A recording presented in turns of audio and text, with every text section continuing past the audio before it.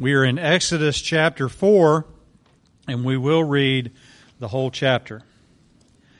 Exodus chapter 4.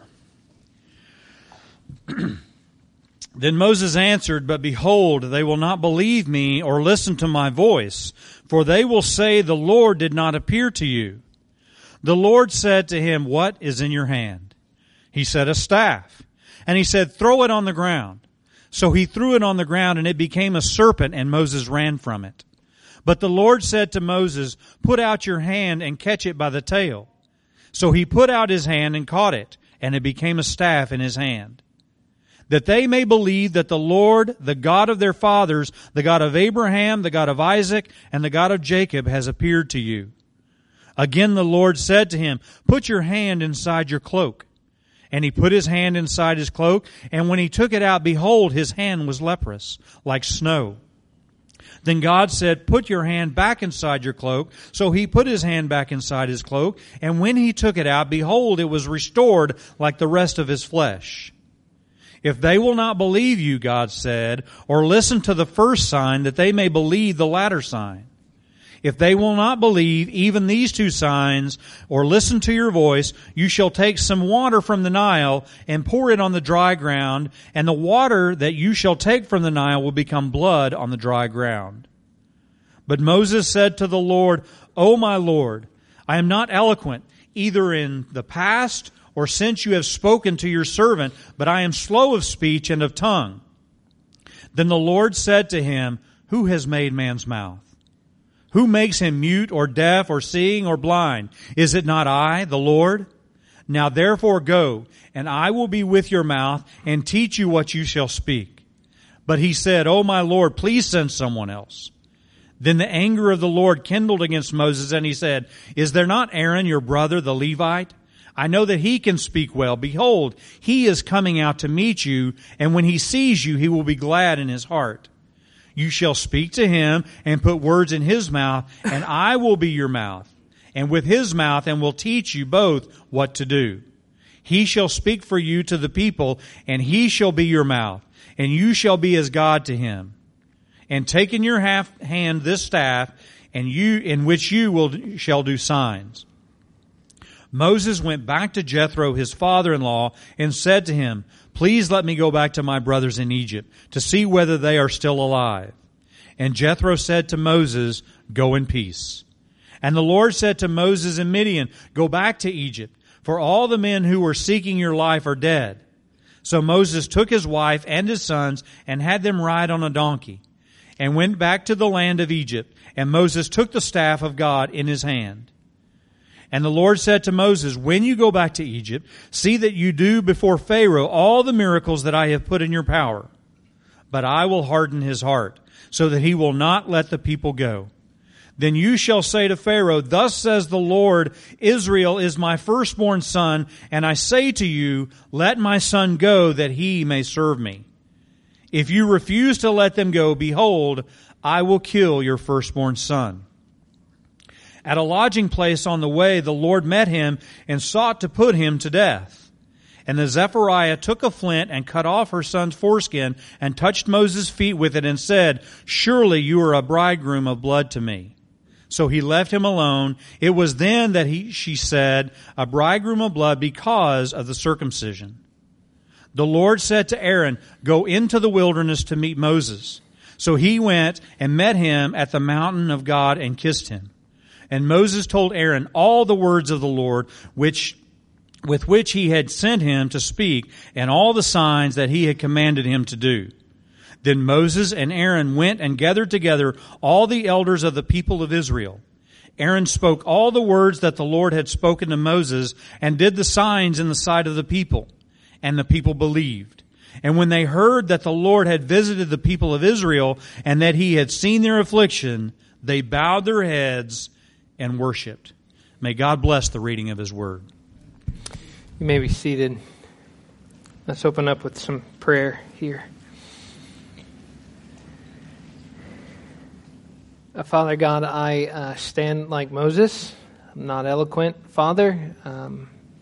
Very aware of my own deficiencies And God, you know them better than I do. So Father, I pray right now, as the God who made man's mouth, that you will be with mine. As the God who made man's heart, you will be with these people who are hearing it. Lord, help us to hear, Lord, and not just to hear, but to obey, and not just to obey, but to trust. And we pray this in your Son's name. Amen. God's people of all time have struggled with spiritual bipolarism. Now, that's not very comforting, is it? To hear that of all time, God's people have always been spiritually bipolar. Even the best of us have jumped from faith to fear, faith to fear, faith to fear. Sometimes we get to faith and we jump right back into fear just moments later. And then at other times we're fearful and God brings us back to faith. And we have these regular rhythms in our lives that we are jumping back and forth, faith and fear, faith and fear. In Genesis chapter 15, Abraham received the word from God that he would indeed have an offspring, and that his offspring would become like a nation, and that God would give blessing to all the earth through this nation. And yet by Genesis 16, Abraham has this flip, this slide into distrust, this slide into disbelief, and he sleeps with Hagar in an attempt to take for himself the promises of God. The same thing happens later in Genesis 26. God had just spoken his promise to be with Isaac, to protect him, to care for him, to keep his covenant promises. And yet it's just a few days later that Isaac can be found lying about his wife and trying to hide the fact that she is his wife so that Abimelech won't kill him. So you have from faith to fear again. And then we have Jacob. Glorious, beautiful, stubborn, ignorant Jacob, whose jumps and leaps and slides from faith to fear is recorded in great detail throughout the entire last half of the book of Genesis. Now, we know that Abraham slid from faith to fear and slid back from fear to faith, and that he had this spiritual bipolarism. We know that Isaac did as well. We know that Jacob did as well. And we find in Exodus 4 that Moses is no exception. Moses is a man who himself slides between that faith and fear, and sometimes straight out of fear into denial of God's word. Moses' shift is seen in Exodus 3 and 4 as the man chosen by God seems to swing in his response at God's word, going from doubting to denying and outright disbelieving what God had said.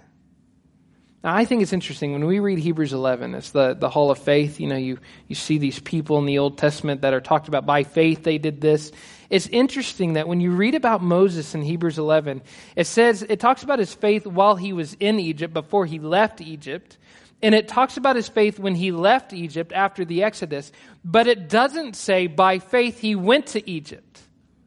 There's a glaring omission there.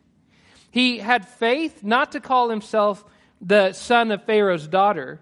He had faith to bring the people out of Exodus after God had accomplished it. But there's this gap in Moses' life that it doesn't say anything about him in faith going to Egypt. And I think that's because Exodus 3 and 4 show Moses not to be a man of faith, but a man who is in denial. A man who is disbelieving God's promises. Now this is bizarre, because we all love Moses, right? How many of you watch the Ten Commandments? How many of you, when I say the word Moses, think of Charlton Heston? All right. As good looking as Charlton Heston was, I don't think Moses looked anything like that.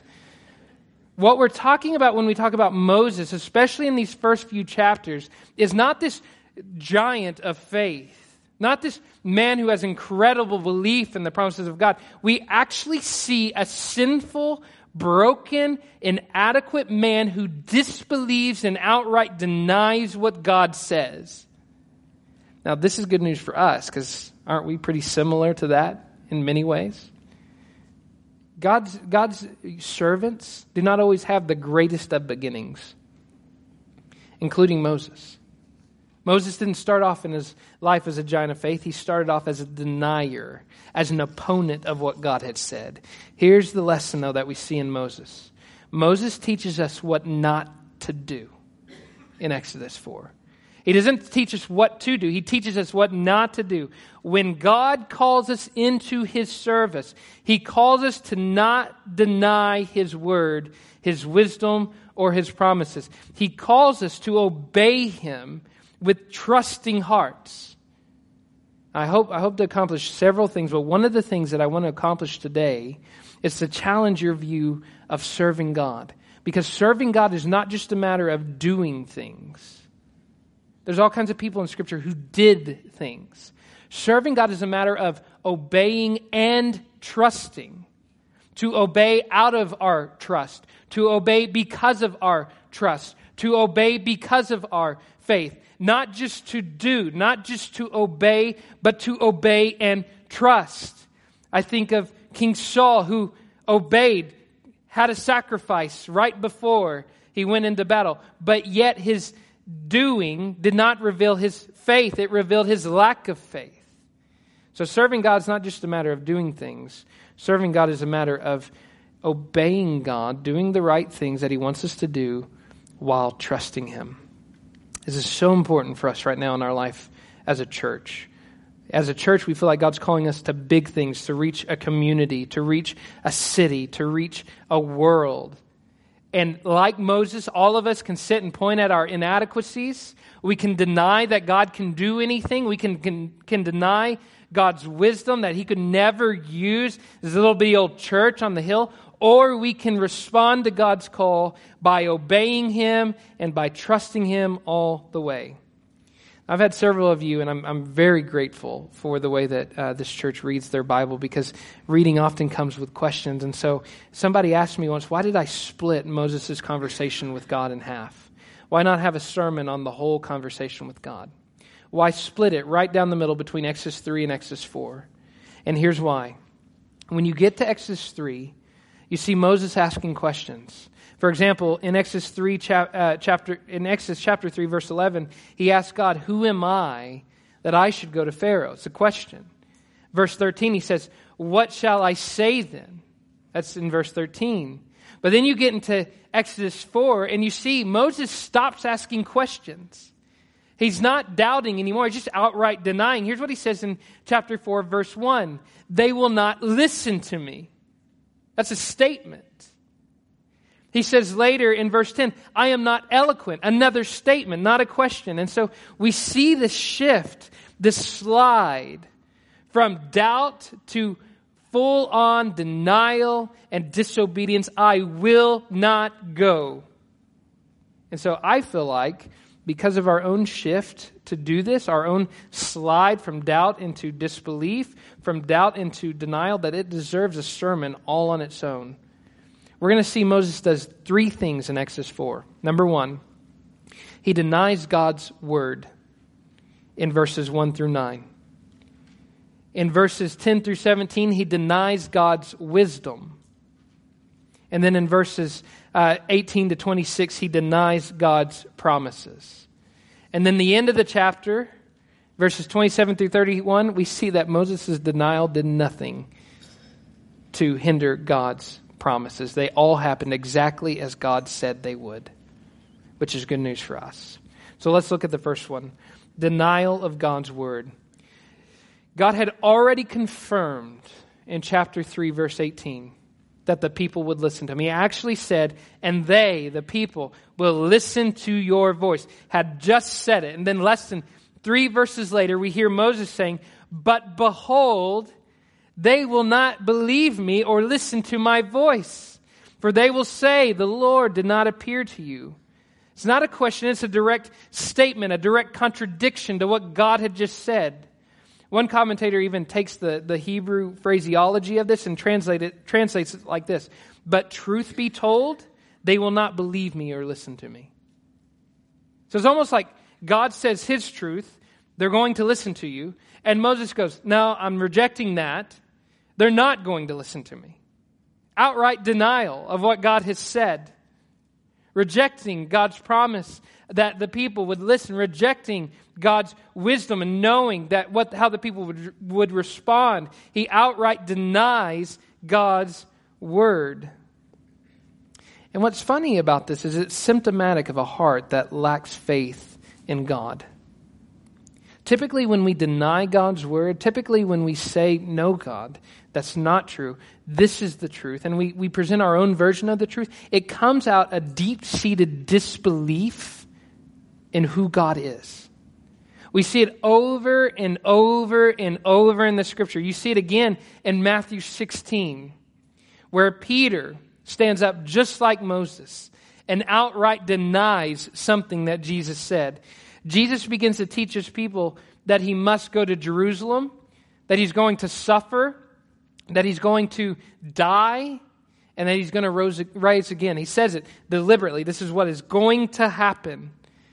But then we see Peter in his outright denial in verses 16 to chapter 16, verse 22. It says that he rebuked Jesus, which essentially means that he bowed up to Jesus, stops Jesus. In this word rebuke, it's setting himself up in opposition to something that Jesus said. And here's what he says: "Far be it from you, Lord." Peter's bold, brassy. "This shall never happen to you." Can you imagine telling the Son of God incarnate, I know what you're saying, it's not going to happen. It happens again and again and again. And here's what Jesus responds to Peter's objection and to the one who's behind his objection. He says, "Get behind me, Satan. You are a hindrance to me."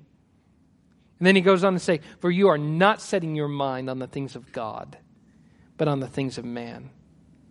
Moses and Peter have the same problem. They think in a man-centered rationale, not in a God-centered rationale. We do the exact same thing. Think about all the ways that we set our mind on the things of man instead of the things of God. How do we deny God's word and try to make our own version of the truth? I was trying to think through examples of this in my own life, and here's some things that I've heard, that I've seen, that I've made excuses for myself. I know, and I'm sure you know, that when God gave His Great Commission, He was telling all His people to go and make disciples, right? It's for everyone. Everyone's to go and make disciples. And yet, how often do the words come out of our mouth, "He did not mean me"? Or "He meant them. Let them do it." How many times do we know that God wants us to go out to present the gospel, and yet we sit on our recliners as our neighbors wait for us to bring the good news to them? How often do we sit back and watch as people move into the neighborhood, and yet we fail to move toward them? How many times do we know that there's a community that may be uncomfortable to try to get into because we've never been there, we don't know anyone there, and yet God wants us to break into that community? We know that the Lord wants us to go, and yet we say, "Not me, but them." Outright denial of God's word. When He said, "You go," He meant you and not me. Think about some other ways that we deny God's word. We know what God's word says about marriage, and yet we insist on doing marriage in our own way. We know what God says about pride, saying things like pride comes before the fall and to humble ourselves before the Lord, and yet we think that anytime we read that, He's talking about those other prideful people, not about me.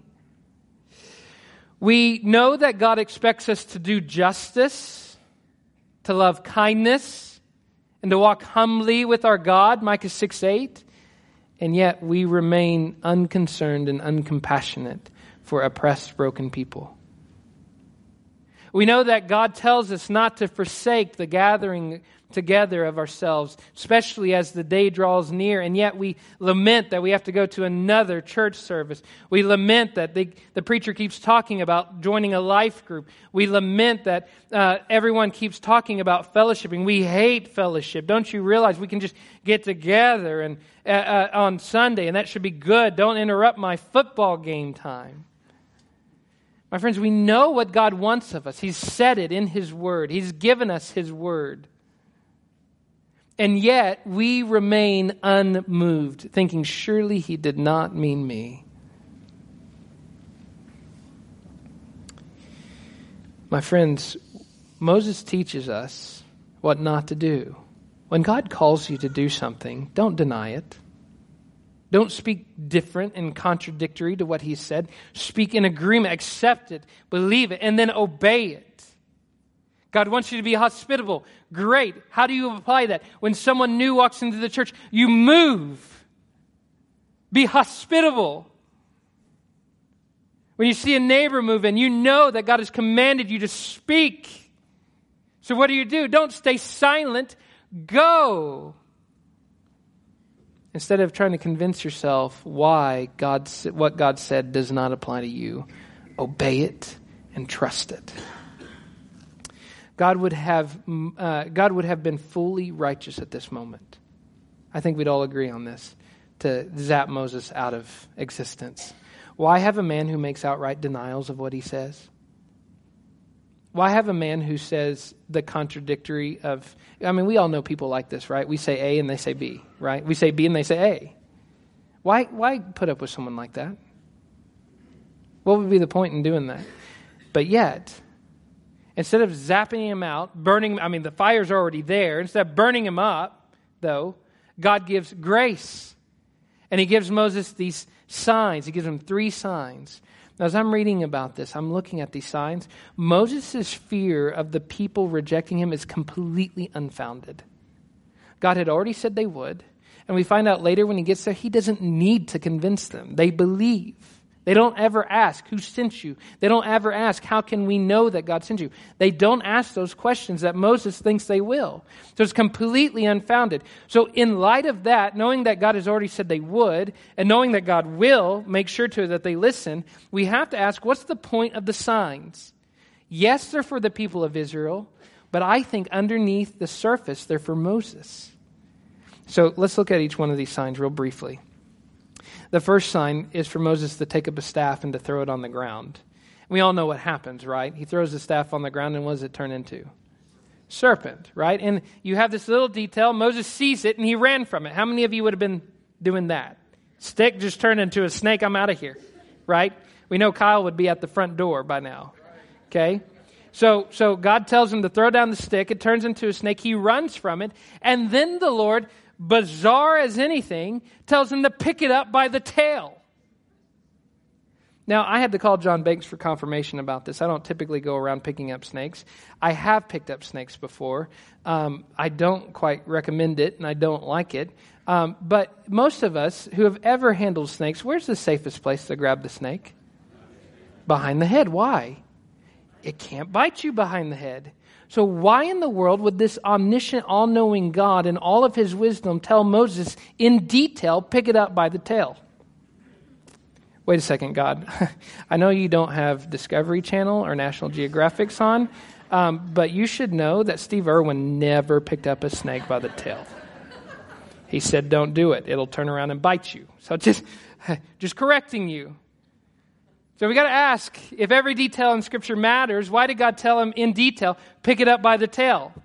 Either one, God's foolish, doesn't know anything about the snakes that He made, or He's beckoning Moses to have faith.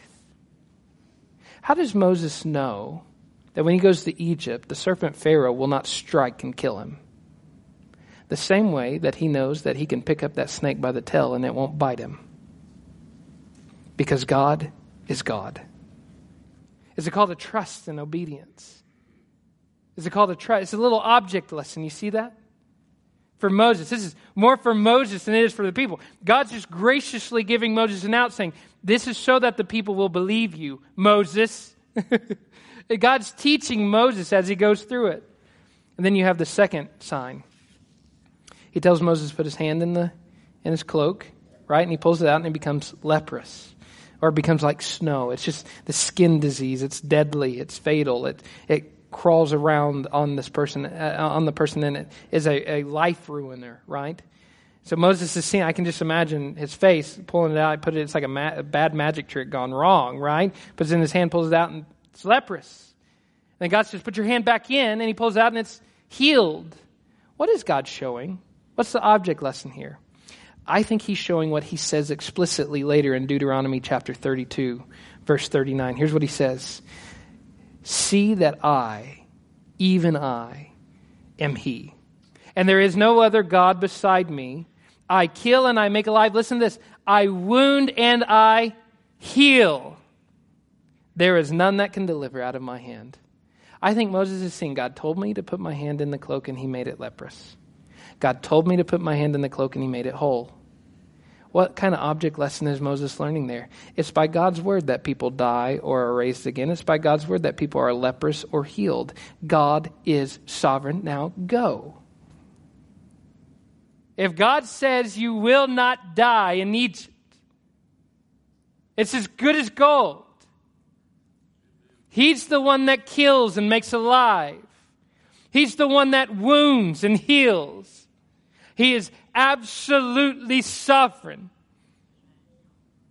Friends, we did a missions month, and Brandon was reading John G. Patton, and I remember back when I read John G. Patton and all these fears that his people had, his church had, that he'd be eaten by cannibals. And one guy walking up to him and goes, "Don't you realize you're soon to be eaten by cannibals?" And the guy said, "You're probably soon to be eaten by worms." So we're both good. I mean, that's a paraphrase of what he said, but basically what he's saying there is he's telling them to realize God is who he is. God's sovereign over life and death. It is better to die by God's sovereignty in obedience than to die by God's sovereignty in disobedience. Do you realize that? Go, die, or live, or whatever. God is sovereign. Now obey. And then he gives Moses a third sign. And the third sign doesn't happen here at this mountain. The third sign requires Moses to trust that it will happen. He says, when you get there, if they don't believe these first two signs, I want you to do this third sign. I want you to take water out of the Nile. Where's the Nile? It's in Egypt, not at Mount Horeb. So God's basically saying, this next one, you're going to have to wait till you get there, Moses. And you're going to pour out water on the ground that's going to turn to blood. The point is simple. Sign after sign after sign, God proved his sovereignty, showing that he alone is God and that he had chosen Moses and he would indeed use Moses to lead the people out of Egypt. Now we would hope that's the end of Moses' denial, right? But it's not. It's just the beginning of his denial. Next we see Moses' denial of God's wisdom. He says in verse 10, "Oh my Lord, I am not eloquent, either in the past or since you have spoken to your servant, but I am slow of speech." God had already said, I'm going to send you, and you're going to go and bring my message to Pharaoh, and you're going to deliver my people. And now Moses is basically saying, do you realize how stupid that is, God? Do you not know that I don't speak well? The actual Hebrew leads on to, this is a man with a speech impediment. This gives me hope. I have a slight lisp in my S's, and so I don't know if you know this. When I was 5 or 6, I had a massive speech impediment. It took actual speech therapy to get through. And I can just remember telling my 4th-year-old self that I was going to preach. I can't even say my wells and my R's, Lord. But don't tell God, don't question God's wisdom. He's basically saying, God, I know you know all things. You've proven your sovereignty. But don't you know that I can't speak well? Don't you know that I'm a stuttering, fumbling, confusing speaker?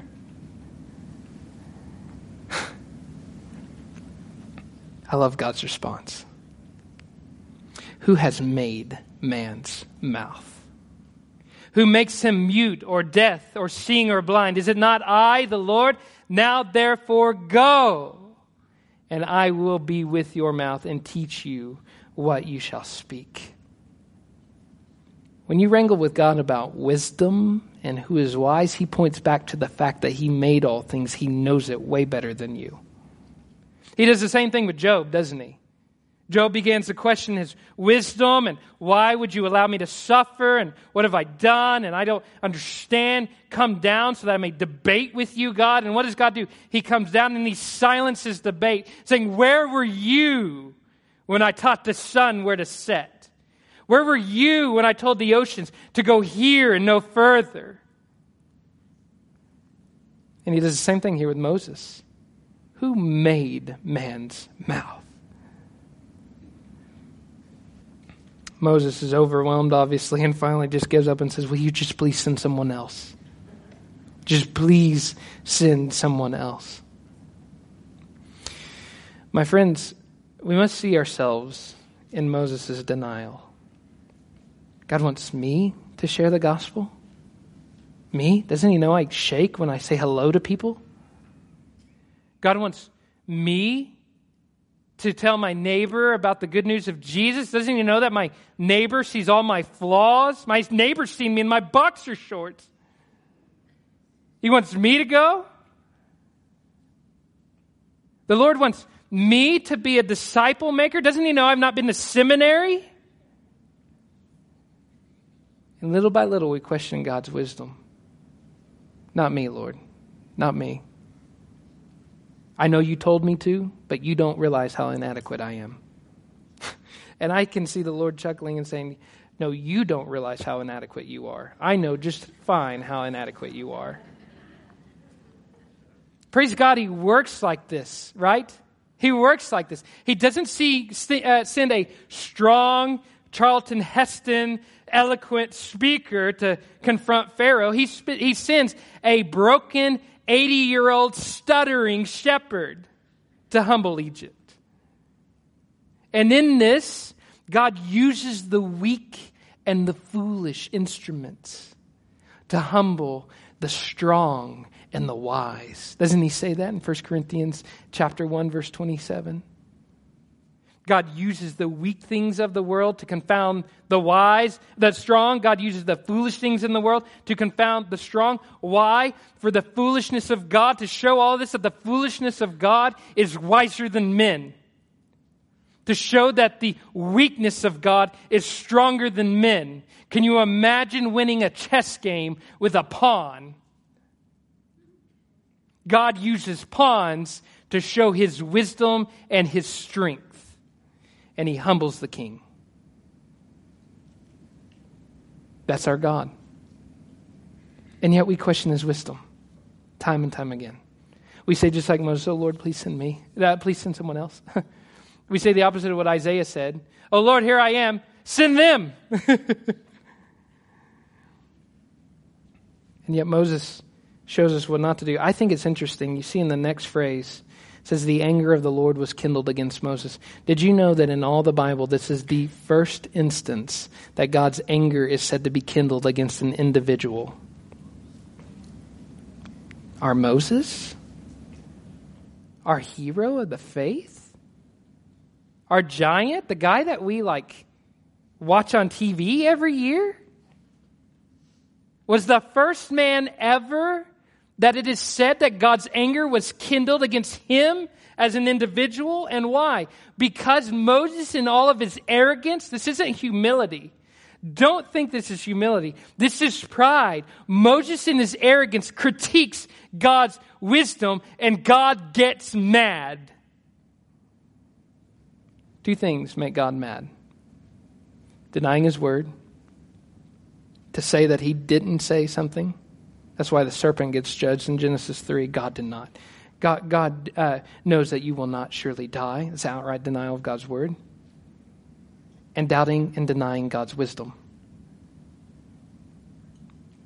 Doubt God's word, deny God's word, deny God's wisdom, and you will get the dissatisfaction and displeasure of God. God wants you to trust him and to obey him. And again, I'm thinking, God, burn him up. He just called you stupid. I'm glad he didn't, because I would have been burned up a long time ago if God did that. Instead, God, being a long-suffering and patient God, already anticipates that Moses is going to do this. Because there's a little interesting thing. If you look up where Mount Horeb, where Mount Sinai was supposed to be, and you look at how far it is from Egypt, you can't get there just overnight, right? There's quite a distance there. And yet, Moses meets Aaron where? At Mount Horeb, as he's walking down from his conversation with God. Before he leaves the region of the mountain of God. That's what it says later. Before he even leaves the region of the mountain of God, Aaron's met him there, which means that God anticipated this, showed up to Aaron before the conversation with Moses, said, get going, Aaron. I'm going to go deal with Moses. Aaron takes off walking. Moses and God wrangle on this mountain, denying God's wisdom. And as Moses is coming down, Aaron is there, or as Moses is packing up or whatever, he's not left the region, and there's Aaron. It's amazing how gracious and kind, long-suffering and loving and gentle and patient our God is. He not only deals with our weaknesses and confronts our weaknesses and confronts our denials, he anticipates them. Why would he have even bothered with Moses, knowing that Moses was going to do that? What a gracious God we have. He tells Moses that he's sending Aaron. Aaron will greet him. He'll be glad to see him. And that he's going to teach them both what to do and what to say. And then before he leaves, he tells Moses, hey, by the way, don't forget your stick. Take your stick with you. Now, this is an object lesson in and of itself. Moses' staff keeps showing up in Exodus. It splits the Red Sea. It's the staff that Moses holds up, and when his arms go down, the people lose, and when his arms go up with the staff in it, the people win. What is it trying to show? Again, another object lesson. God's sovereignty and his authoritative power is not going to be proven through a sledgehammer. It's not going to be proven through a machine gun, through a bulldozer, through a wrecking ball. It's going to be proven through a stick. God is going to proclaim and display his almighty sovereignty with a shepherd's twig that he broke off the branch. Now, I have a staff, and yes, it's just, they're nice, strong little things that hurt if I whacked you with it. But at the same time, that's not what I would use if I wanted to display the almighty power of God. He says, take the staff, and through that staff you'll do my signs and my wonders. He's basically saying, Moses, if I can use that stick to do my wonders, I can use a stuttering fool like you. What an amazing God that we have. Third and finally, verse 18 carries on the narrative as it shows Moses' denial of God's promises. My friends, read the Bible slowly and then read it again and read it again and read it again. I have read this portion of Scripture for years and never have I seen what I'm seeing now as I read slowly through it. And here's what it says. Moses went back to Jethro, his father-in-law, and said to him, please let me go back to my brothers in Egypt to see whether they are still alive. I passed over that in the past. Oh, okay, great. Good job, Moses. Finally came around. He's not come around. What does he say to his father-in-law? Not, let me go so I can go set my brothers free. What does he say? Let me go to see if they're still alive. Didn't God just tell him they were still alive? Don't the promises of God, the covenant with Abraham, assume that God will never let his people be destroyed? And Moses is like, Jethro, so me and God had a meeting on the mountain. I'm not sure what he's doing really, but I'm going to go see if what he said is actually true. That's the Moses that we have. To see if his people are still alive. If he fully believed what God has said, it wouldn't be, let me go back to my brothers and see whether they're still alive. That's not what God sent him to do. God sent him to rescue his living brothers. Not to check on. This is not a wellness check. This is a rescue mission. Nonetheless, Jethro says, okay, that's fine. Go. Blessing, peace be with you. And Moses goes back. And then right before Moses leaves, again, we see the gracious hand of God. God's overheard, obviously. God knows this conversation that happened with Jethro. And God still graciously reaches out to Moses and he says, go back to Egypt, for all the men who are seeking your life are dead. What a kind God that we have. Chipping away at fear. Now, verses 21 through 23, God is relentless in pressing for obedience. He says in verse 21, when you go back to Egypt, see that you do before Pharaoh all the miracles that I put in your power. Literally, he's saying, obey me. Do what I said. And then in expressing his sovereignty, he goes on to say in verse 21, but I will harden his heart. My friends, we're going to wrangle with some very difficult theology in Exodus. We have a God who, if you think of Exodus as merely where Pharaoh hardened his heart, these are one of those texts where God says before Pharaoh's even in the picture, I will harden Pharaoh's heart. That's a hard theology, and we're going to get there at some point. We're not dealing with it today. I need to go on vacation first. But I will harden his heart so that he will not let the people go.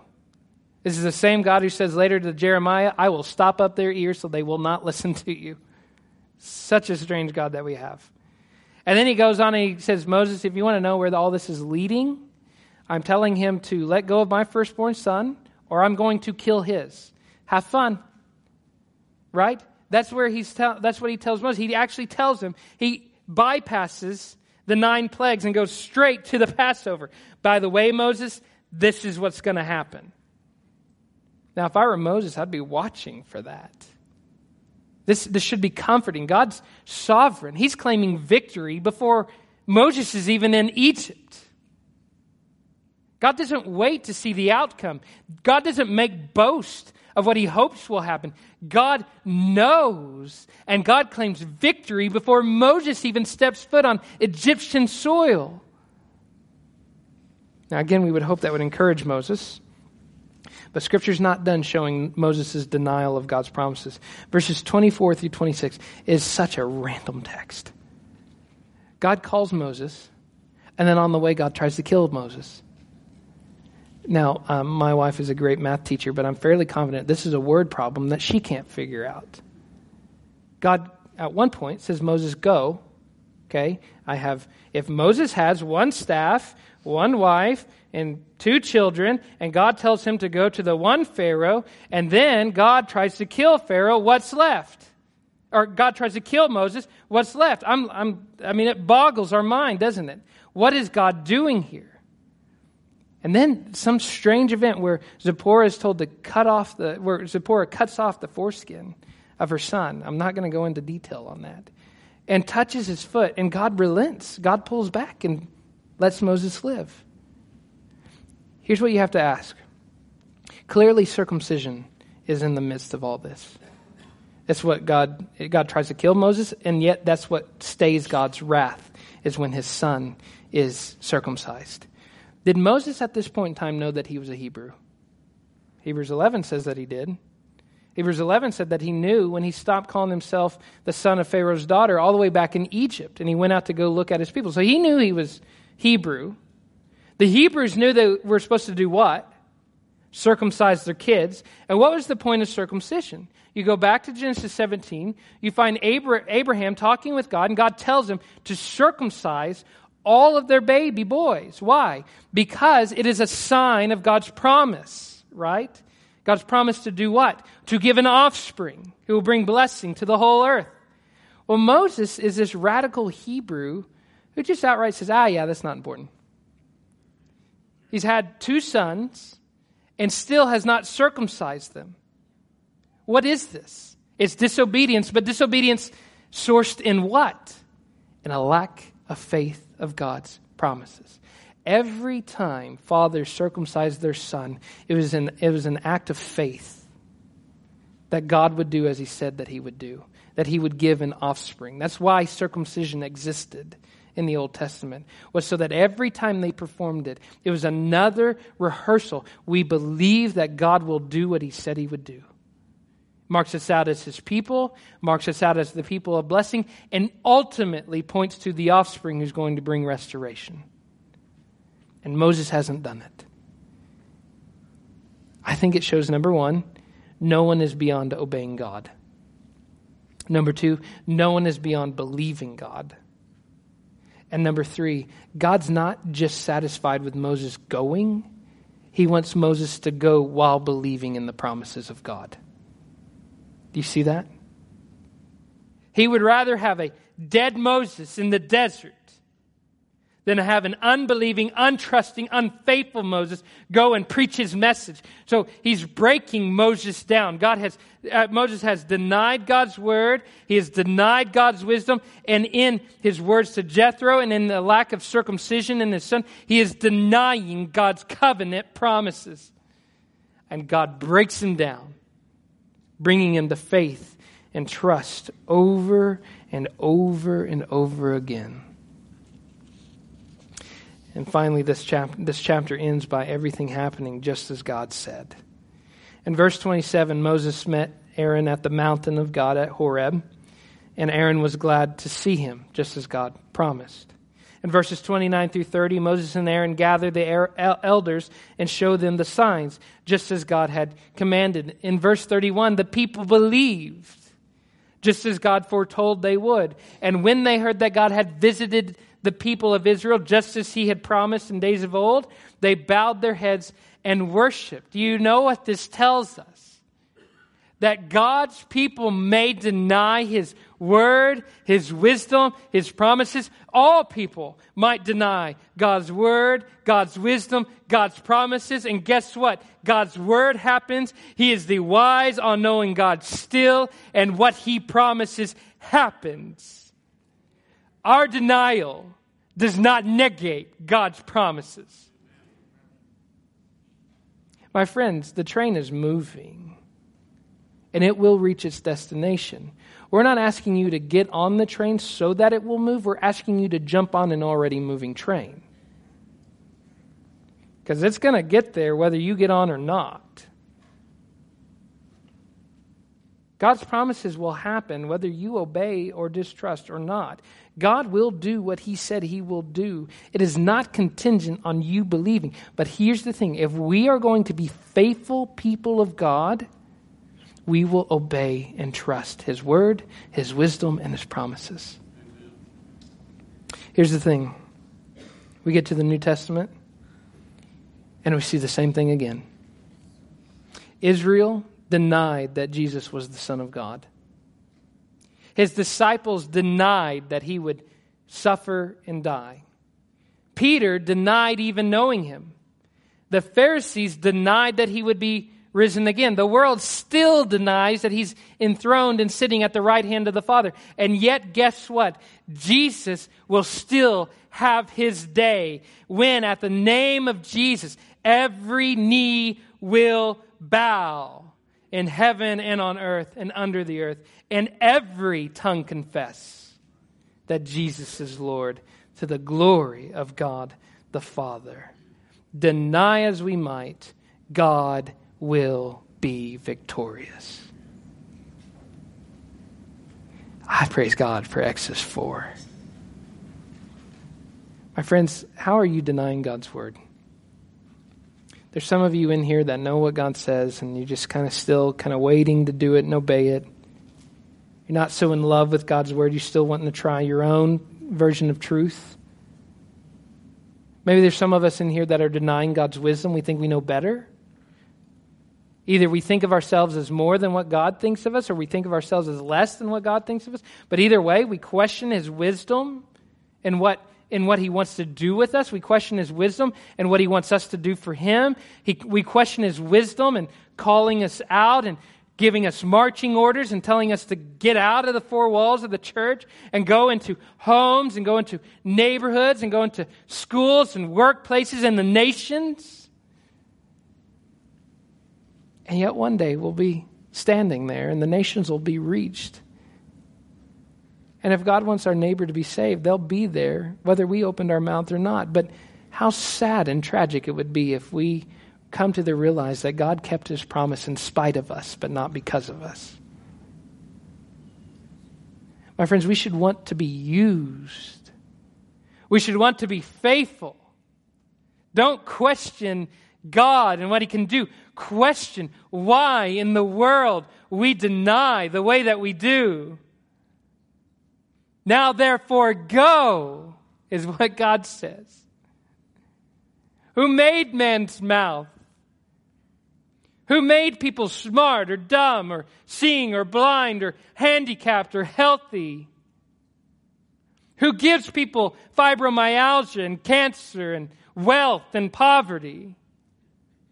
Who gives you every square foot of your home? Who gives you every cent in your bank account? Who gives you every ability and every gift and every skill that you have? Is it not the Lord? Now therefore go. That's what God says to His people in Exodus 4. Now there's some that Exodus 4 says, now therefore come. Because there are some in here who have yet to believe God's word about Jesus Christ, that Jesus actually died for their sins, was buried and rose again. There are some in here that deny God's wisdom. Could God really save me through a suffering and crucified Savior? Why in the world would God work like that? There's some of us in here who deny God's promises, who think, surely God can't save me. He must not know what I've done. My friends, God speaks the same to you. Who made you? Who saves you? Now therefore come. Elders, if you'll go to the back. My friends, sometimes we send the elders to the back and no one comes. Sometimes we send the elders to the back and one or two come. My friends, if no one comes, we'll keep sending elders to the back. Because I believe that someday the message will get out that we want to pray for you. Wherever you are, whatever you're struggling with, whatever denials you might be making, whatever struggles you might be having, whatever disbeliefs and doubts that you may be going through, we want to be men who preach the gospel well to you. And so, friends, don't neglect this time. You may be a healthy believer who still denies God's word, God's wisdom, and God's promises and need prayer. You may be a believer who's suffering and just it's been a hard week and your bones have ached and your joints are hurting and you're inflamed and riddled with arthritis and you just hurt and you just need prayer to remember that God will keep His promise to give you a new body, right? Or maybe some of us are struggling under the knowledge that we are insufficient, inadequate, and our marriages might fail.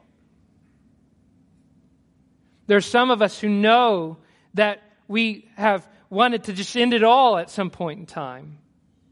People all over the world right now ending it because they can't see any hope. They deny God's word, God's wisdom, and God's presence and power and promise. And my friends, we want to pray for you.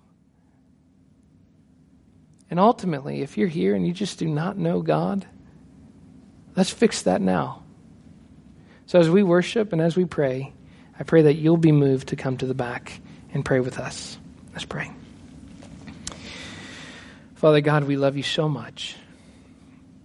God, we just thank you for who you are. We thank you for your grace, for your long suffering, for your patience. God, we thank you for your word, for your wisdom, and for your promises. Now, Lord, help us to obey and to trust. God, that we will not do one or the other, but that we will do both, because one is dependent on the other. We must obey and trust. We must trust and obey. And Father, we can do nothing else to be faithful. God, we love you. We pray this in your Son's name. Amen.